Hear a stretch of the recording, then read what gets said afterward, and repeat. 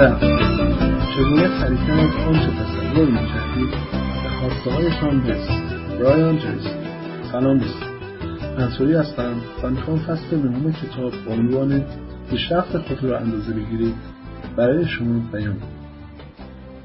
هیچ جاده‌ای برای کسی که با علم و اطلاع حرکت می‌کند و عجله‌ای ندارد بیش از اندازه بلند نیست.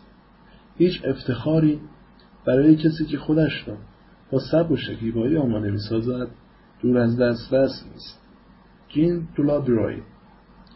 شما از توان ذهنی فوق‌العاده‌ای برخوردارید که عادتاً از آن به طور کامل استفاده نمی‌کنید. با هدف‌گذاری منظم برای زندگی خود و با طرح برنامه‌های دقیق به منظور دستیابی به آنها سالها در کار و تلاش خود صرفه‌جویی می‌کنید. هدف‌گذاری به شما امکان می‌دهد تا به مراتب بیش از دیگران از توان فکری خود استفاده کنید. ذهن هوشیار شما در حکم اداره مرکزی زندگی شماست. وظیفه آن این است که پس از شناسایی و تجزیه و تحلیل اطلاعات موجود در پیرامون شما، آنها را با سایر اطلاعات موجود مقایسه نموده و آنگاه درباره چگونگی استفاده از آنها تصمیم بگیرد. اما این ذهن نیمه هوشیار شماست که با توان عظیم خود میتواند شرایطی فراهم آورد که به مراتب بیش از گذشته مؤثر و موفق ظاهر شوید. دست کم 90% قدرت‌های ذهنی شما در پس پرده قرار دارد. لازم است که راه دستیابی به این قدرت را بیاموزید و با استفاده از آن برای دستیابی به هدف‌های خود اقدام کنید. خود را با هدف برنامه‌ریزی کنید. ذهن نیمه هوشیار شما در صورتی که هدفی در کار باشد بهتر به وظایف خود عمل می‌کند. هرچه اینها را بیشتر در کامپیوتر ذهن نیمه هوشیار خود برنامه‌ریزی کنید، بهتر برایتان عمل می‌کند و سریعتر می‌توانید به هدف خود دست پیدا کنید. وقتی هدف‌هایتان را مشخص می‌کنید و در جانب آنها به حرکت در می‌آیید، لازم است در فواصل راه از معیارهایی استفاده کنید تا پیشرفت شما را اندازه‌گیری بکند. هرچه هدف‌های مشخص‌تر برای خود در نظر بگیرید، دقیق‌تر می‌توانید به هدف‌های خود دست پیدا کنید.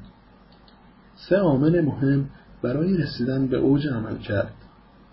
3 عامل مهم و تعیین کننده برای آن که به اهداف خود دست پیدا کنید عبارتند از متعهد شدن، تکمیل کردن و به انتها رساندن.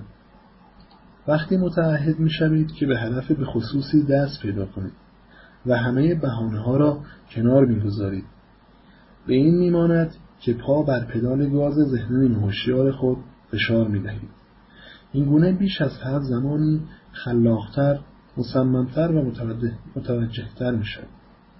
مردان و زنان بزرگ کسانی هستند که متعهد می‌شوند و بعد به هیچ عنوان و تحت هیچ شرایطی حاضر نمی‌شوند که از این تعهدات خود فاصله بگیرند. تکمیل کردن و انجام دادن جزء و رکن دوم عملکرد سطح بالاست.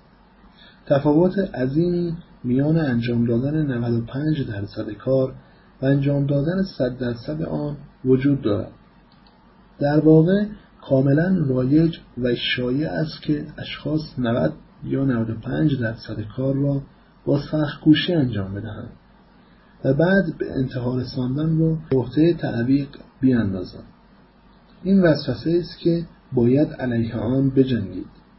باید پیوسته تلاش بکنید، به خود نظم و ترتیب بدهید تا در برابر این گرایش طبیعی مقاومت کنید و به انتهای کار بروید. ماده مخدر حیرت انگیز طبیعت. هر کاری را که تکمیل می‌کنید، مغز شما مقداری کمی اندروفین تولید می‌کند. این مورفین طبیعی به شما احساسی از وجد و شعف می‌دهد. به شما احساس شادی و آرامش می‌دهد. خلاقیت شما را تحریک می‌کند و بر شخصیت شما می‌افزاید. این ماده مخدر حیرت انگیز طبیعت است. هر چه کاری را که انجام می‌دهید مهمتر باشد، مغز شما اندروفین بیشتری تولید می‌کند که این در حکم موفقیت و پیروزی بزرگ است. به مرور به این هجوم اندروفین اعتیادی مثبت پیدا می‌کنید. حتی وقتی کار کوچکی را به انتها می‌برید، احساس شادی می‌کنید. وقتی کار مهمی انجام می‌دهید، باز هم شادمان‌تر می‌شوید.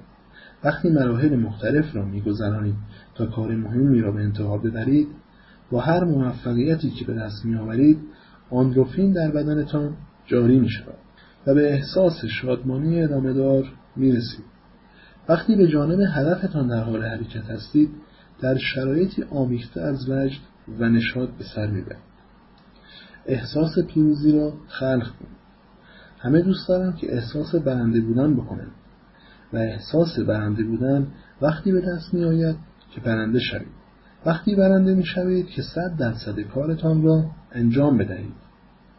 وقتی این کار را به تکرار انجام بدهید، عادت می‌کنید که کارتان را به انتها برسانید.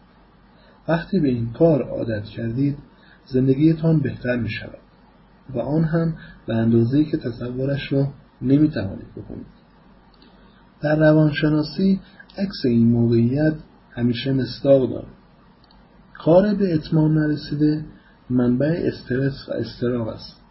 در واقع بخش اعظم ناخوشنودی اشخاص به این دلیل است که آنها نمی‌توانند به خود نظم و ترتیبی بدهند تا کار و مسئولیتی را که باید انجام بدهند به انتها برسانند. درد ناشی از مسامحه کاری. اگر مأموریتی عمده را به تعویق انداخته باشید، می‌دانید که درباره چه چیزی حرف می‌زنم. هرچه بیشتر برای دست به کار شدن وقت صرف کنید و هرچه زمانی که باید کار را تمام کنید نزدیکتر باشد، استرس بیشتری تجربه می‌کنید. این می‌تواند شما را در شب بیدار نگه دارد و روی شخصیت شما تأثیر بگذارد. اما وقتی سرانجام کارتان را انجام می‌دهید و آن را به اتمام می‌رسانید، احساس راحتی و شادمانی فراوانی می‌کنید. انگار که طبیعت به هر کار مثبت شما پاداش می‌دهد. از سوی دیگر وقتی کارتان را انجام نمی‌دهید، مشمول مجازات طبیعت واقع می‌شوید. امتیاز متعادل. مدیریت مدرن به تعادل فکر می‌کند. این گونه بهتر می‌توانید به موفقیت برسید. باید معیارها و ضوابط کلیدی را مشخص نمایید و در مورد هر یک از این ضوابط و معیارهای مهم به طور روزانه و هفتگی به خود امتیاز بدهید. در اینجا به این نکته مهم می‌رسید. همین که می‌توانید امتیاز یا شماره‌ای را شناسایی کنید و بعد به آن توجه دقیق بکنید، سبب می‌شود که عملکرد خود را در آن زمینه بهتر بکنید. برای مثال اگر قبل از شروع جلسه‌ای کسی به شما بگوید که قرار است درباره چگونه گوش دادن در آن جلسه ارزیابی شوید، مهارت‌های گوش دادن شما به مقدار زیادی بهبودی پیدا می‌کند. حالا دقیق‌تر گوش می‌کنید، زیرا می‌دانید که این رفتار شما را به دقت تحت نظر دارد. به همین طریق هرگاه هدف یا فعالیتی را انتخاب می‌کنید که برایتان مهم است و در هر روز زندگی خود به آن توجه می‌کنید، عملکرد شما در آن زمینه بهبود پیدا می‌کند. حلقه را ببندید. عامل سوم بستن و به اتمام رساندن است. تفاوت قابل ملاحظه‌ای میان یک حلقه باز و یک حلقه بسته وجود دارد. بستن و به انتها رساندن مباحث و کارها در زندگی شخصی یا کاری برای رسیدن به احساس شادمانی و کنترل کردن موقعیت ضرورت دارد. تمام نکردن کارها منبع اصلی استرس، نارضایتی و یا حتی شکست و ناکامی است که انرژی فراوانی را مصرف می‌کند. توانمندی مهم. شاید مهمترین توانمندی در دنیای کار توانایی قابلیت اتکاست. چیزی از این مهمتر نیست که به این مشغول شوید که دیگران می‌توانند روی شما حساب باز کنند و بدانند که شما کارتان را به سرعت و به طرزی عالی و طبق برنامه انجام می‌دهید. هدف‌های شما هر چه باشد، فهرستی از همه کارهایی که باید انجام دهید تهیه کنید. برای تمام کردن هر هدف و وظیفه زمانی را مشخص سازید و بعد در تمام ساعات روز و در تمام ایام هفته برای دستیابی به این هدف تلاش کنید. در هر جایی که لازم است بر سرعت خود بیفزایید و یا از آن چیزی کم کنید. اما بدانید و به خاطر داشته باشید هر هدفی را که نبینید نمیتوانید به آن شلیک کنید. هرچه به روشنی بیشتری بدانید که کارتان را در چه زمانی باید انجام دهید، بیشتر موفق می‌شوید و سریعتر آن کار را انجام می‌دهید. هدف یا تصمیم بدون اطلاع از زمانی که باید به آن برسید صرفاً یک تصمیم است. در پس آن انرژی وجود ندارد. شبیه فشنگی میماند که در مخزن آن باروتی وجود ندارد. تا زمانی که برای کارتان تاریخ انجامی را مشخص نسازید نمیتوانید در زندگی خود موفق شوید. بعضی‌ها میپرسند اگر من ضرب‌الاجلی را مشخص کنم اما به موقع نتوانم به آن برسم چه باید بکنم؟ خیلی ساده است. اگر لازم است ضرب‌الاجل بعدی و باز هم بعدی را مشخص سازید، تعیین ضرب‌الاجل در حکم بهترین حدس و تخمین است. هرچی بیشتر برای انجام دادن به موقع کار تلاش بکنید، دقیق‌تر می‌توانید زمان به اتمام رسیدن آن را مشخص نمایید.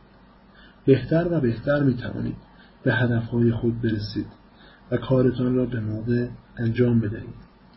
خوردن یک فیل. حتما شما هم این را شنیدید که می‌پرسند چگونه می‌توانید یک فیل را بخورید؟ جوابش این است: لقمه لقمه.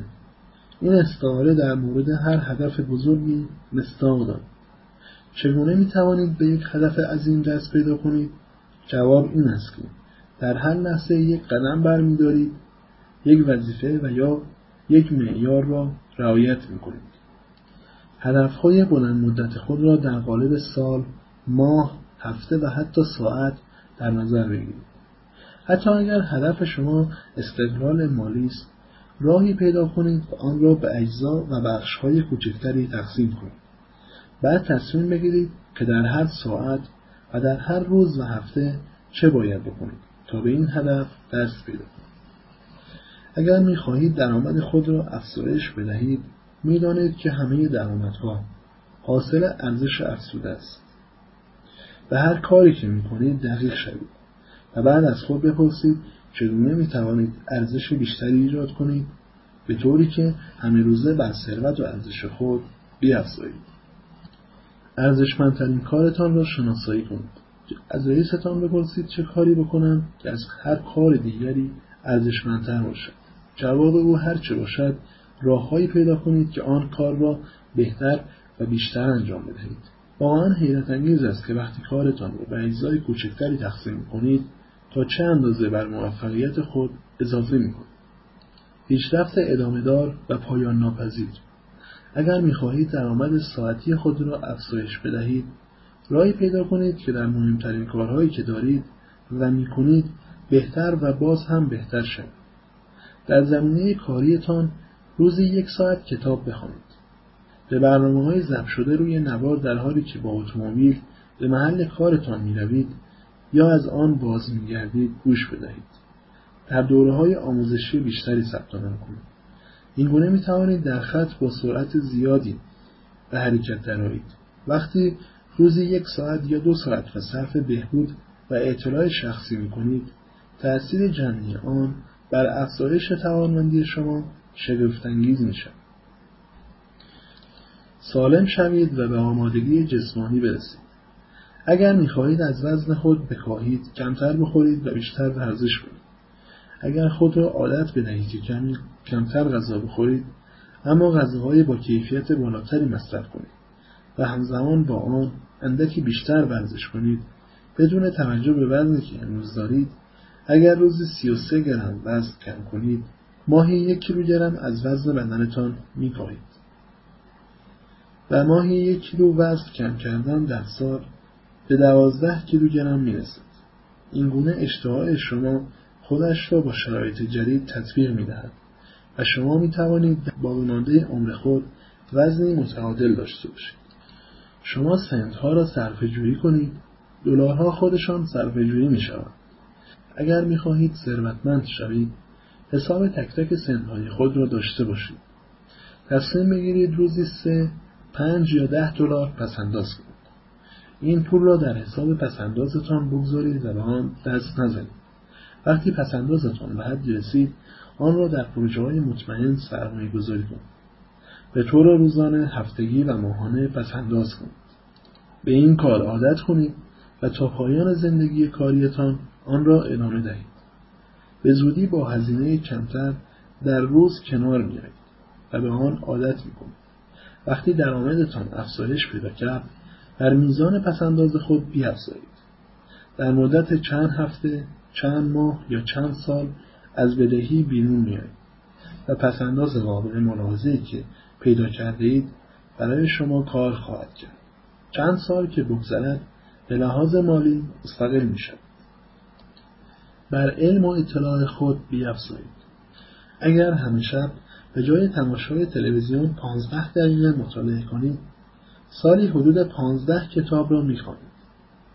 اگر روزی 15 دقیقه ادبیات کلاسیک بخوانید، در مدت 7 سال 100 کتاب بزرگ ادبیات کلاسیک را خواندید. این گونه تبدیل به یکی از باسوادترین افراد در نسل خود می‌شوید. همه اینها با 15 دقیقه مطالعه قبل از خواب حاصل می‌شود. بر درآمد خود بیفزایید. اگر در کار فروش هستید و می‌خواهید بر درآمد خود بیفزایید، به این توجه کنید که روزانه یا در هفته و ماه با چند نفر تماس می‌گیرید. چند بار محصول خود را ارائه می‌کنید. هدفی را مشخص کنید تا بر میزان ارائه‌ها و تماس‌های خود بیفزایید. معیارها و استاندارد روزانه‌ای برای خود در نظر بگیرید و همه روزه کارکرد خود را با این معیارها بسنجید. اگر بتوانید اندازه بگیرید، می توانید بر آن مدیریت کنید. در هر زمینه از زندگی خود، فعالیت‌های خود را به دقت تحلیل کنید. تعداد فعالیت‌هایی را انتخاب کنید که موفقیت شما را تضمین کنند. همین که توجه خود را به کاری می‌دهید، به شما امکان می‌دهد که دقیق‌تر عمل کنید. اگر می‌خواهید سالم‌تر باشید، به دقایقی در هفته که آن را به ورزش اختصاص می‌دهید توجه کنید. به میزان کالری که در روز مصرف می‌کنید دقیق شوید. اگر می‌خواهید در زمینه مالی به موفقیتی بیشتر برسید، به مبلغی که در هر ساعت دریافت می‌کنید دقیق شوید. به میزان فروش هفتگی خود توجه کنید. اگر می‌خواهید در روابط خود موفق گردید، به دقایقی که با اشخاص مهم در زندگیتان رو در رو می‌شوید و با هم صرف وقت می‌کنید توجه کنید. خب دوستان، به تمرینات فصل می‌رسیم. تمرینات شامل اینها هستند: 1. معیاری را مشخص کنید که بتوانید از آن برای اندازه‌گیری پیشرفت و موفقیت‌هایتان در هر زمینه‌ای از زندگی استفاده نمایید. همه روزه به این معیار مراجعه کنید. 2. به مهمترین بخش کارتان به شکلی که بر درآمد شما اثر می‌گذارد دقیق شوید. فعالیت‌های روزانه خود را در این زمینه اندازه‌گیری کنید. 3. مبلغ مشخصی را به طور روزانه، هفتگی و ماهانه پس‌انداز کنید. خودتان را ملزم کنید که این رقم را در حساب پس‌انداز خود بگذارید و به آن دست نزنید. 4. هر هدف بزرگی را با هدف‌های کوچک تقسیم کنید و بعد با توجه به زمان‌هایی که برای اتمام آنها در نظر گرفته اید، کارهایتان را دنبال کنید. 5. در فاصله شروع و انتهای برنامه برای خود معیارها و ضوابطی در نظر بگیرید و سعی کنید که این معیارها را برآورده سازید. 6. مصمم شوید که دست کم یک بخش خاص از هدف وسیع‌تر خود را همه روزه تکمیل کنید. هیچ روزی را بدین منظور از دست ندهید. خب دوستان، به انتهای فصل رسیدیم. در هفته آینده فصل 10 کتاب با عنوان راهبندها را از میان بردارید برای شما بیان خواهم کرد. روز خوب و خوشی را برای شما آرزو می‌کنم.